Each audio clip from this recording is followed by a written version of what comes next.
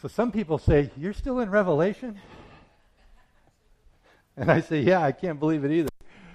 When I started this series on Revelation, I had no idea how long it would go. There's been some breaks for things like Mother's Day and Father's Day and Easter and a few things like that. But I look back at how long we've been studying in Revelation. And finally, I'm getting to the books that I really wanted to get to, starting to chapter 19. We're not there yet today, but we're getting close. Man, we've heard nothing but so much judgment and sin and Antichrist and false prophet and the beast, the dragon, the devil himself. And it's kind of winding down in the book. But even as we finish the book, I do want to continue to remind us that this is all prophetically for the future. You know, when we finish the book, we should have a better understanding of what's coming, what God's plan is, what his intentions are. As biblical Christians, we say we believe that the Bible is true. It's the Word of God. Now, we're kind of a minority when we say that. Some people think we're foolish when we say that. But if we get away from the biblical truths, it's really not true Christianity. And this chapter 17 and 18 that we're going to be looking at is all about, and it's not chronological. I want you to remember that. This is not chronological again in chapter 17. We are finishing up with the 7 vials of judgment, and now we're kind of getting an overview again. And we're going to be looking at that in just a second. But one of the things that I've been looking at a lot as we've been going through Revelation, it draws my attention to things going on in world events. And this week, especially as I was looking in chapter 17, talking about the false worldwide religion, one world religion. As I was reading different articles, it caused you to think about how can this happen? What's going on in the world? Where are we at as a world, a culture? Where are we at as Americans? And I'm going to just put up a couple slides that I just want to show them to you. That's why I'm going to put them up there. We were in Sioux Falls a few weeks ago, Cindy and I. And if you're familiar with Sioux Falls, Minnesota Avenue is a pretty busy street. And then 41st Street is a really busy street. And that intersection where they meet is one of the busiest intersections of all of Sioux Falls.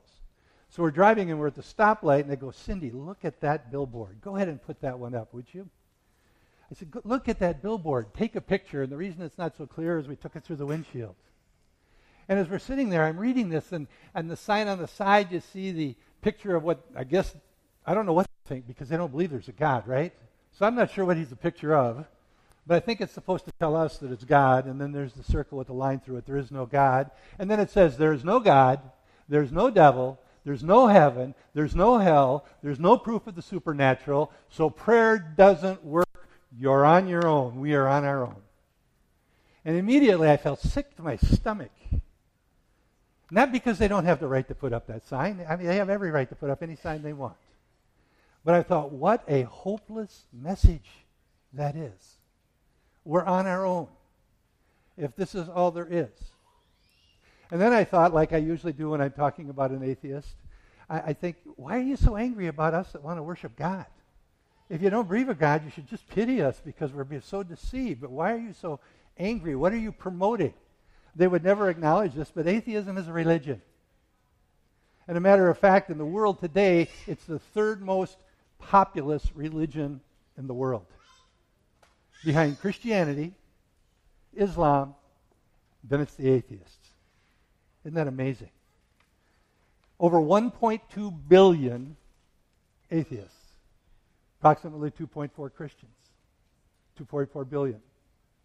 And as I think about that, it's like for every 2 Christians, there's an atheist. The good news is we got them outnumbered. The bad news is just which one's shrinking and which one's growing. Our spiritual condition in the world today. What's happening? And as we talk about a one world religion, I sometimes say, how are we going to all come to this place where there's agreement that there could ever be a one world religion? And you're either going to sign on to that one world religion or they're going to kill you. And then I often think about, one of the things I've come across is articles about, nowadays it's the computer chip. We talk about the sign of the beast, the 666 thing. What is it going to be? Back before the technology, we figured it'd be a tattoo. Some of us old people, we're going to get a tattoo. So I guess it's going to be in style for all of us eventually if it's a tattoo. But now with technology, it's a computer chip. And part of me always thinks this way, well, if we know what the Bible says, and if you take the sign of the beast, what kind of fool would take the sign? Why would we do that?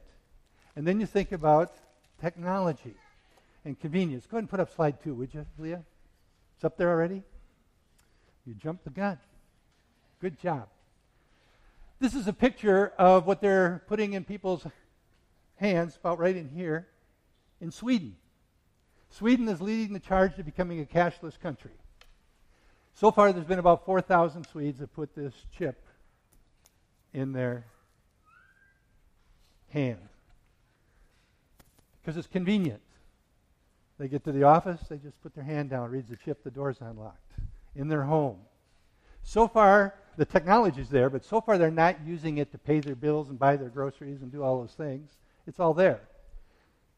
The good news, bad news is there's some concern about this amongst the people that are putting the chips. But you know what the concern is? It has nothing to do with the Bible. You can probably guess if you think about it. Security. Security, the capacity and the capabilities are there to do all their banking, everything else, through that little chip that they put under your skin. And their concern so far is we want to make sure it's secure. But convenience so far is overriding the issue of security. Now go back to Scripture and think in your mind there will be no buying and there will be no selling without the mark of the beast. What's it going to take to resist?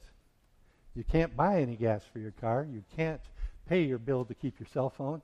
You can't go to the grocery store and buy any food. You can't buy or sell anything. And I'm thinking, man, this could easily happen. When I think of the religions, can you imagine a one-world religion? Can you imagine how it's going to happen? As I said, Christians, there's about 2.4 billion, and I'm not sure how they define Christian. Islam is about 1.8. Atheists, as I said, 1.2. Then the Hindus, 1.1. Then the Chinese religions, Taoism and others, and then Buddhism, and then the list goes down. And they all believe all these different things. I mean, you can't hardly get 2-3 Christians in a room and get 3 Christians to agree on everything. But the Bible says there's going to come a day when there's going to be a one-world religion.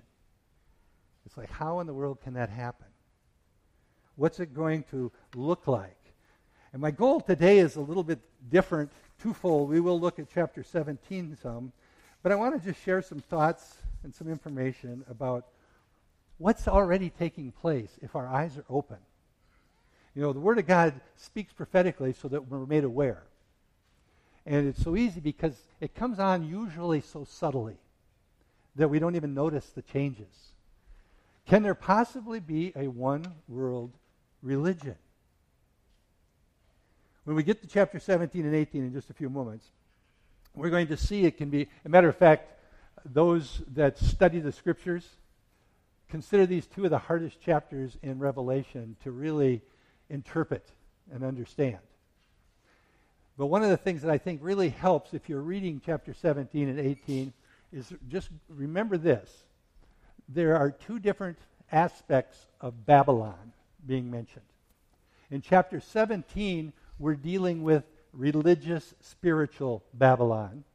Chapter 18, it's dealing with political and commercial Babylon. They're the same because Babylon is much more than a city. It's a system. The Babylonian system that's taking place. So if you just remember that much, it'll help clear up some of the confusion.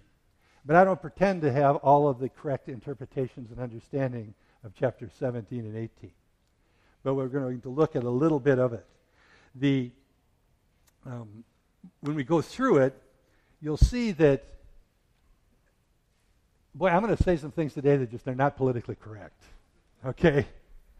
There will come a time, I believe, if you said what I'm going to say today, the pastor would get arrested and the doors would get shut. But it's truth. And we need to be able to understand and stand on truth when those days come, because we're so easily deceived. So when I'm looking at a couple things in this, you're going to see when it talks about the religious system, a lot of people think there is a particular city that's going to be the world center of the religious system, and that's Rome. They consider it to be Rome. At the time of John's writing of this, when he had this vision, Rome was the world power. It was really the center of everything. We see in the scriptures there's going to be a coming together of some of the old Roman Empire. We see all these things. So Rome seems to be significant, and most all of us know that the Roman Church, the Catholic Church, has always been a church of religion and spirituality, but also an aspect of political power. Always has been, still is today. So there are some people, I'm saying this so you're aware, and some of you are really aware of this. There are some people that look at all of this and point right at the Catholic Church and say, there's the one world religion, there's where it's going to come from. While there are some things that might point that direction, it is so bigger than any one religion. It's not going to be any one religion that we all agree upon. It's going to be different. It's bigger than that, way bigger than that. And the second city is Babylon. And this again is where it can get confusing. You know, Babylon was an ancient city. About 23 BC is when that city was built.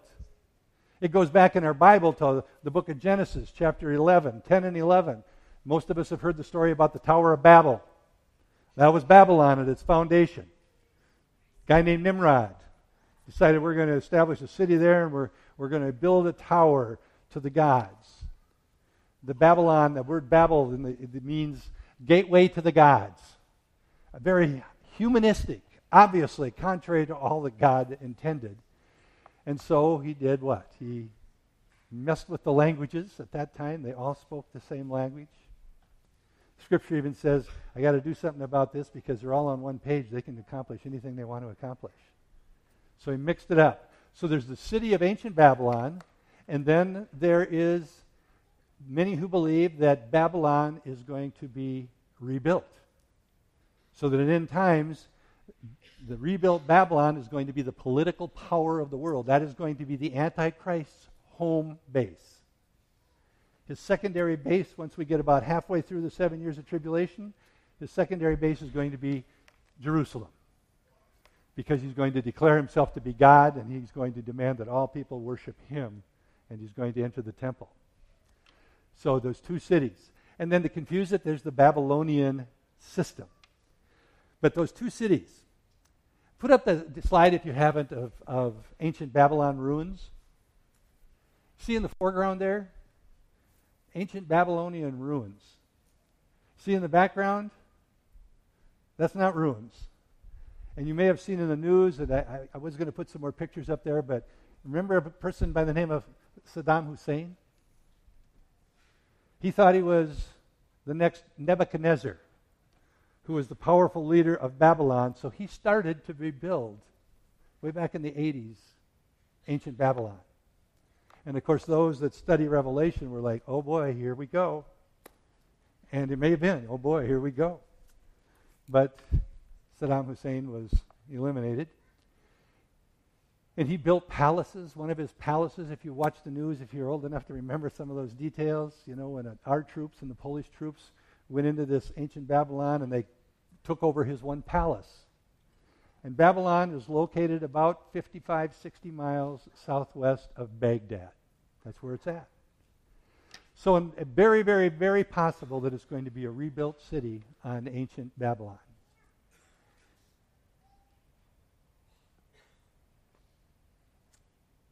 How is this going to take place? I'm going to back up one more time to Revelation chapter 6, verse 1.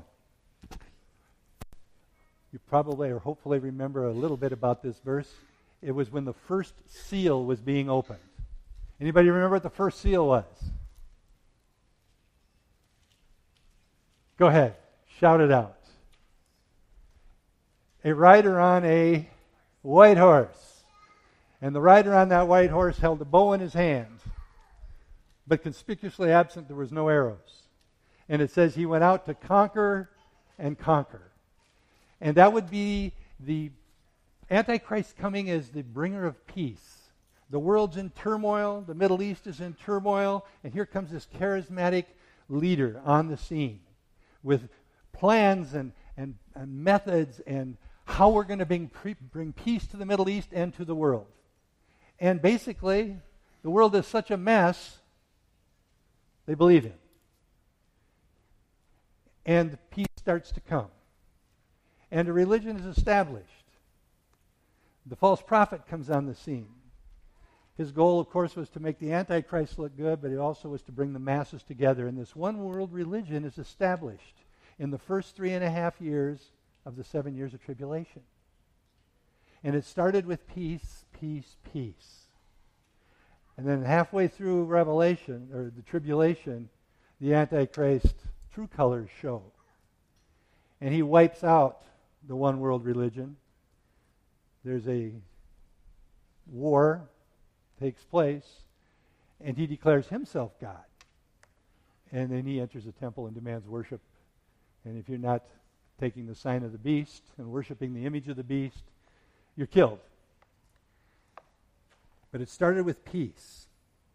And when we get into chapter 17 now, what we're going to see is God handling and dealing with this one world religion. And once again, what's so interesting to me is how God utilizes and uses evil forces to judge other evil.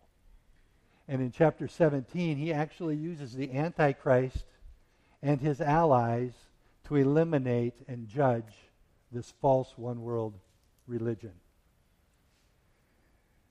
So, how can a one-world religion happen? Can it happen? Is it possible to happen? The reality is Jesus warned about this way back in the Gospels.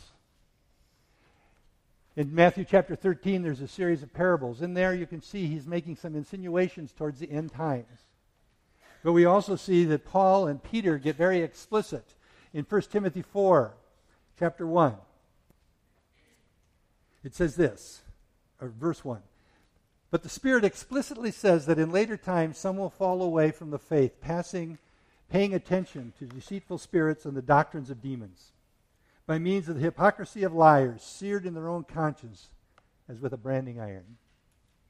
He's warning in the end days there is going to come this force, this deceiving force that's going to cause people to buy into all these false doctrines. 2 Timothy, Paul wrote in chapter 3, verse 12, Indeed, all who desire to live godly in Christ Jesus will be persecuted.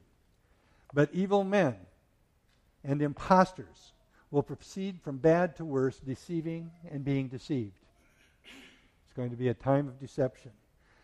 Peter wrote in 2 Peter 2, False prophets arose among the people, just as there will also be false teachers among you who will secretly introduce destructive heresies, even denying the master who brought them, bringing swift destruction upon themselves. Many will follow their sensuality, and because of them the way of truth will be maligned. And in their greed they will exploit you with false words. Their judgment from long ago is not idle, and their destruction is not asleep. They will be judged. So from biblical times, there's been warnings that this is what's going to happen. And I may be the only one that thinks this way, but I just look at the world, I say, how can this possibly happen? There are hundreds of religions. Top 10 religions take up most of the population of the world. How are they ever going to come together? Anybody think that way? If not, boy, you're going to be bored with the next few minutes. But I think that way. And I believe it's already happening. And I think that's one of my goals is we need to be watchful. We need to be paying attention. It's not going to come at you like a devil and the lies being so obvious that anybody could see them. It's going to be subtle. It's going to be very ecumenical. You familiar with that term? Ecumenical. Balaton, 3 or 4 times a year, we have what are called ecumenical services.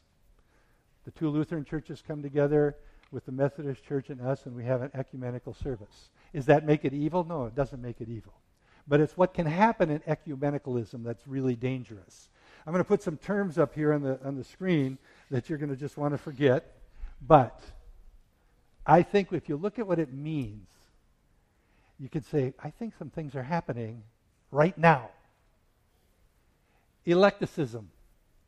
This is a philosophy of religion that refuses to accept any one system of doctrine, but seeks to take the so-called best from all belief systems. Yeah, there's a lot of belief systems out there, but nobody's got all the truth. Let's just pick the best from each one and put them all together in this hodgepodge and call it something, a new religion. Outwardly, eclectics seem to be fair to everybody.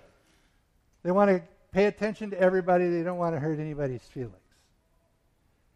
Then there's what's called latitudinarianism. How do you like that word? Latitudinarianism. Look what it is. A system of religion that cares very little about creeds and doctrines. In this system, sincerity is the important thing, not what is believed. They're so sincere. They're more sincere about what they believe than we're sincere about what we believe. Let's not get hung up on your doctrines and your creeds and all that stuff. What do you believe in? Oh, you're so sincere. I hear this from people. They're so sincere, but they're wrong. They're wrong. When you look at this type of system, it opens the door for everything, anything. And the third one I have up there is syncretism. This one takes and wants to unite all opposing theologies and philosophical positions by arriving at a common denominator or coming to a new synthesis. In other words, we're going to look at all the religions, just make a list and see all the things about them. And let's go through the list then, and whatever we have in common, let's put them over here in our new religion. Let's not be so intolerant of other faiths. We all worship the same God. There's just many ways to him. It sounds good to some people, but it's a lie from the pit of hell. And it's going to really manifest in its fullness in the tribulation. The problem we should have as biblical Christians is, and this is, now I'm really going to be politically incorrect, Christianity is very exclusive. We're very exclusive. They're right when they say that about Christians. We're an exclusive group. While there can be some truths, and usually there are in other religions, only biblical Christianity has the truth in the Lord Jesus Christ and the Scriptures. Now that makes us an exclusive religion. And I get that. And we say, well, how in the world can Christian religions ever embrace some of this other stuff? Let me just read something to you. And I thought about how do I try to hide who's saying these words, but I couldn't come up with a good way. So if I offend you, I apologize in advance. But I'm quoting the speaker. When it comes to one world religion, in addressing a prayer gathering of Christians, Muslims, Jews, and Buddhists, and others, Pope John Paul II told participants that their efforts were unleashing profound spiritual energies in the world and bringing about a new climate of peace. That's a quote. The Pope then pledged, quote, the Catholic Church intends to share in and promote such ecumenical and interreligious cooperation. I mean, when he said this, people's ears stood up. And like, what in the world is he saying? The Catholic Review magazine followed up his speech at that prayer gathering, and they commented on it, and here's what they said. The unity of religion, promoted by the Holy Father Pope John Paul II, and approved by His Holiness the Dalai Lama, is not a goal to be achieved immediately, but a day may come when the love and compassion which both Buddha and Christ preached so eloquently will unite the world in a common effort to save humanity from senseless destruction and lead toward the light in which we all believe. To me, that's just mind-boggling. That was back in 86. And I'm not putting this onus on any one religion because in the end times, guess what? All the religions are going to compromise or be killed, and is going to be a one-world religion. There are going to be, and we're hearing more and more voices like that in the world today. Let's all just get along. And this is going to be a demonic religion, and it's going to come to the head in the tribulation. I want to read a couple scriptures. So, if you're already upset with me, we got nothing to lose. But I can't go wrong quoting Jesus, right? In John 14:6, Jesus said this, I am the way, I am the truth, and I am the life. No one comes to the Father but through me. Talk about exclusive. Jesus is making a very clear, concise claim. If we are biblical Christians and we believe that the Bible is the Word of God, there is only one way to God the Father. It's through Jesus Christ, His Son. If you don't believe the Bible, then none of that matters. Acts 4, Peter writes these words, let it be known to all of you, and he is being confronted by all of the religious leaders of the day. And he says, let it be known to all of you and to all the people of Israel that by the name of Jesus Christ, the Nazarene, whom you crucified, whom God raised from the dead, by this name, by this man stands here, they'd healed somebody, and he says, this man stands here before you in good health. He is the stone which was rejected by you, the builders, but which under heaven, which became the chief cornerstone. And there is salvation in no one else. For there is no other name under heaven that has been given among men by which we must be saved. The world hates this. The world hates a commitment to truth, absolute truth from the Word of God. They would call us bigots, intolerant, etc., etc., etc. And frankly, to an extent, not the way they mean it, but we are very exclusive if we believe what the Bible says. And you'll hear things like, have you ever heard anything like this? You mean to say that you think all those good people that are Muslims or Buddhists or Hindus are going to go to hell? Does it intimidate you when you get asked that question? It's hard to then speak the truth, isn't it? The answer is easy. What's the answer? Yes. If we believe what the Bible says. Does that sound judgmental? It can be taken that way. But the reality is, if we're walking in the kind of love that Christ has called us to walk in, we should take these things as opportunities and motivations to share the love of Jesus Christ with people. It's not our job to judge them. Our job is to share the truth in love.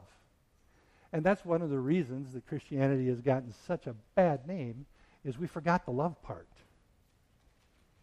We just beat them over the head with the truth and tell them they're going to hell, and we forget about talking about the redemption power of Jesus Christ. And God's desire is that none should perish, that all would go on to eternal life. That's His goal. God's going to send them to hell? No. I've said this before many times. God doesn't send anybody to hell. They choose to go there by rejecting the truth. We're going to see why all of these claims to be so all-embracing in this one-world church, they're going to embrace everybody but Christians. Christians are to be martyred and killed. Okay, believe it or not, we're actually going to get to 17. But I'm not going to put all the scriptures on the screen, so you either have to just listen or open your own Bibles. In chapter 17, it says this, starting in verse 1.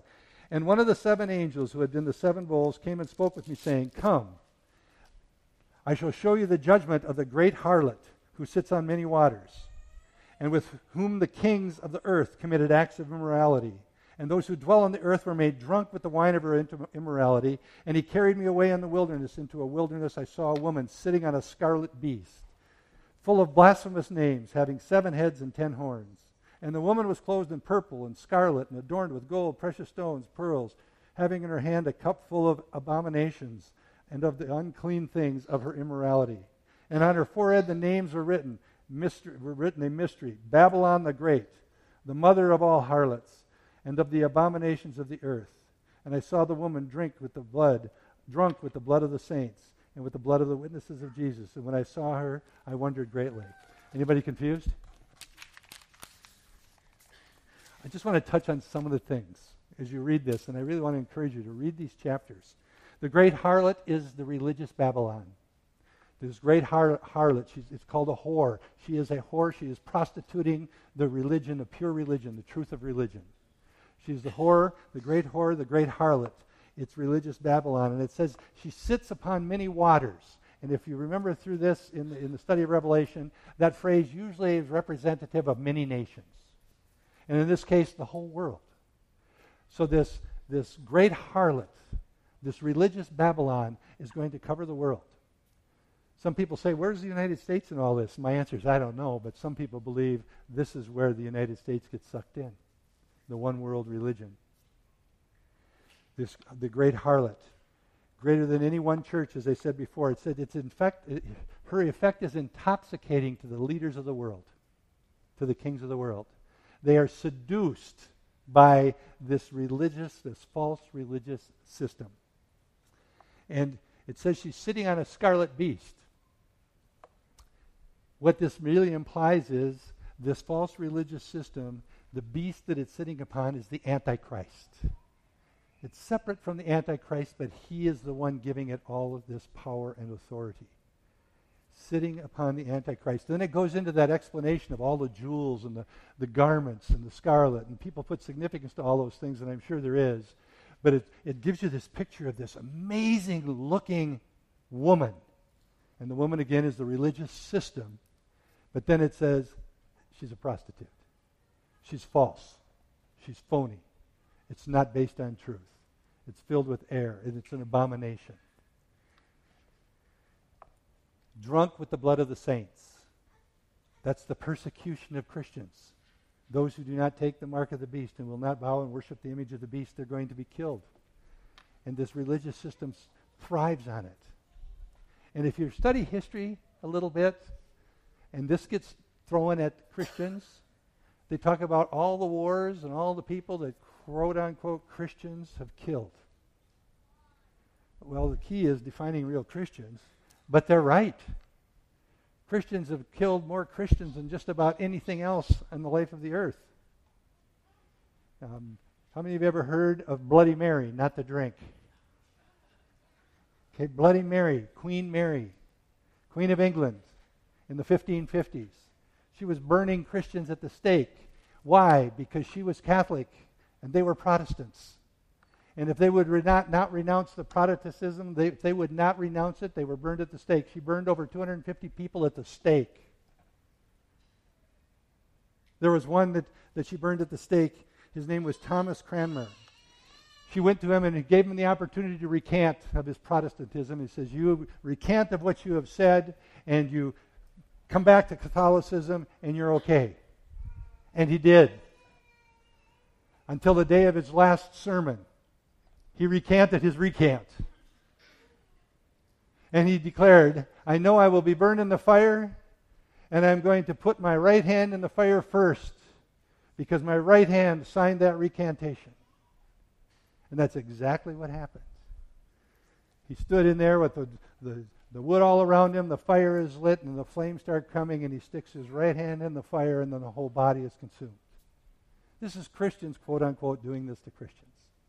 And he was one of just many. And it continues on in Revelation chapter 17, talking about the different empires and the different things that we have talked about. And I'm not going to go through it all except to say this. There is going to be a new conglomeration of the Roman Empire. And we see explicitly it talks about a 10-nation one and 10 kings. And they're ultimately going to do the bidding of the Antichrist. And that this group of 10 kings are going to come, and they're actually going to come, and they're going to war against the religious system. At the 3.5-year mark of tribulation, it's religion, I don't care what it was, if you're not going to worship me, the Antichrist, we're going to destroy you. And that's what took place. But it's interesting to me that way back in, I forget the year exactly, I think I might have it here, 1957, this was the first time that a group of 6 European countries got together. And they formed what was then called the European Economic Community. 1957. They signed a treaty. Interestingly enough, you know what the treaty's called? Of course you don't. The Treaty of Rome. Forming this union, dealing with, at the time, the coal and other natural resources and this powerful economic thing. It has grown since then into what we know as the European Union. And now there's like 28 or 29 countries in there. And eventually it's going to become 10 if you believe what the Word of God says. Things are taking place around the world all the time, setting the stage for what the book of Revelation declares is going to happen. I want to just go ahead and close with a scripture from 2 Thessalonians. Chapter 2, verses 3 and 4. Don't let anyone deceive you in any way. For that day will not come, the day of the Lord, is what's being talked about, until the rebellion occurs and the man of lawlessness is revealed, the man doomed to destruction. He will oppose and will exalt himself over everything that is called God or is worshipped, so that he sets himself up in God's temple, proclaiming himself to be God. This is the Antichrist that's being prophesied about.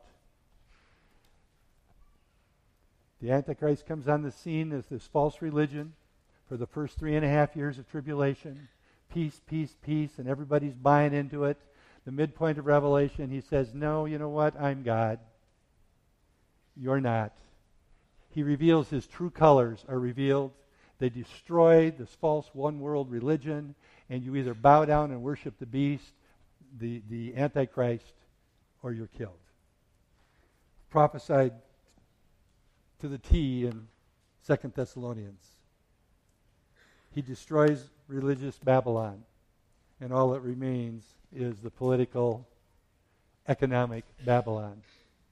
And if you go ahead and read chapter 18 now, you'll see what happens to the economic and commercial Babylon. The false religion's been dealt with in chapter 17. Its overview with more details than we've heard before. In chapter 18, the political and economic. And you know what it really, in my mind, points out? False religion, 17, and the power of money and materialism and greed. This is what you'll see when you read chapter 18. When all of Babylon comes tumbling down, all they're worried about is our income's gone. Our riches are gone. Our wealth is gone. Fancy homes, they don't matter. Big bank accounts, they don't matter. Everything is gone. They use language more attuned to the times. The sea merchants are in distress because the trade centers are destroyed. And it's all about greed. Materialism, is that a problem today? Is it getting bigger and bigger and bigger? The compromise in religion, the spirit of greed and materialism, it's all part of this setup for the return of Jesus Christ. God allowed the Antichrist and his 10-nation confederation to come and destroy and bring judgment on the false religion. He himself is going to come and bring judgment on the Antichrist and the whole political and economic world that will exist. What do you do with all this stuff? I don't know. What do you want to do with it? For me personally, as I'm going through this, I'm thinking, what do I hope you walk away with? Because I know a lot of what I said may not interest you. A lot of it will go right past you. You'll forget it. But here's what I want us to walk away with. We are called to be watchful, to be looking for the return of Christ. And all these things are signs of what's coming. I don't know if it's coming tomorrow or 10 years from now or 100 years from now. I don't think it's going to wait that long, but I don't know. But we are to be alert because as a church of Jesus Christ, we are called to stand in truth and in the love of Christ. And everything that's out there in our culture and our world around us is going to cause people to compromise. We want to be fitting in. We want to be popular. We want to be this, that. We are going to be despised as we stand for Christ. Now, don't get confused. That's not a goal, okay? Standing for Christ is a goal. Being despised isn't. Walking in love, standing in the truth. Let's close in prayer. Father, I praise you and thank you for your word, which gives us this information. God, we pray for your Holy Spirit to give us revelation of what all this information means or may mean. But Lord, I pray that it would not distract us from the mandate that you have for us to go into all the world and make disciples and share the good news of Jesus Christ, to be your hands and feet, to love people. Father God, you loved us so much that you sent Jesus to die in our place. You demonstrated love towards us when we didn't deserve it. Father, I pray that by your Spirit we would demonstrate that kind of love, your love for people, no matter who they are, no matter where they're at in their walk of life, that we would be able to share the redemptive power of Jesus Christ, that we would be able to share with others what you've done in our lives, Father, and that we would be able to stand faithfully on the truth of your word. Father, we pray all these things that you'd be glorified in every bit of it. In Jesus' name we pray. Amen.